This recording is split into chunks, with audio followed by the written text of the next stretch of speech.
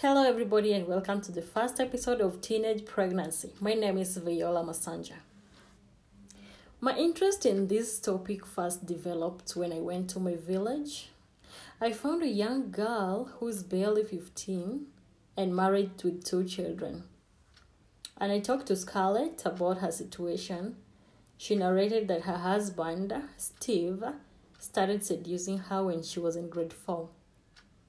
She unfortunately got pregnant when in grade 5, and her dad couldn't take it, given that she comes from a humble background. That's when she decided to drop out of school and get married.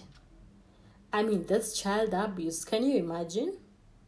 And well, this topic hasn't started just now. It has been dealt with over and over several times, yet it hasn't stopped. It keeps increasing day in, day out. Teenage girls get pregnant, drop out of school, discontinue their education.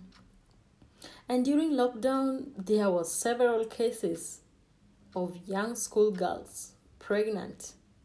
So many of them over the country.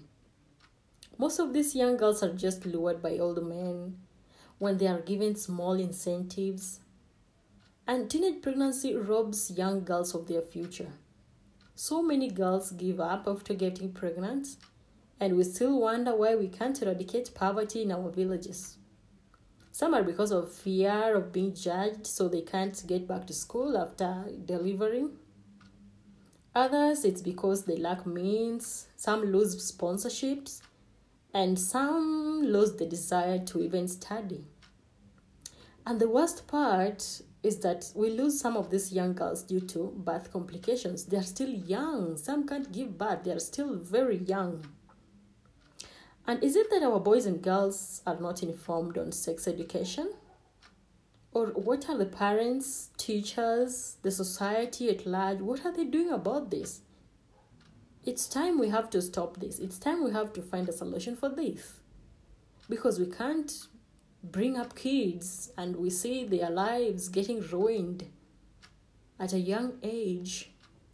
They're already producing kids when they are still kids. That's unfair. We need to let them know that they have a bright future. There are so many opportunities ahead. And so I'm wondering, are they not informed on sex education? Stay tuned for our next episode. Let's talk about sex education. See you. Bye.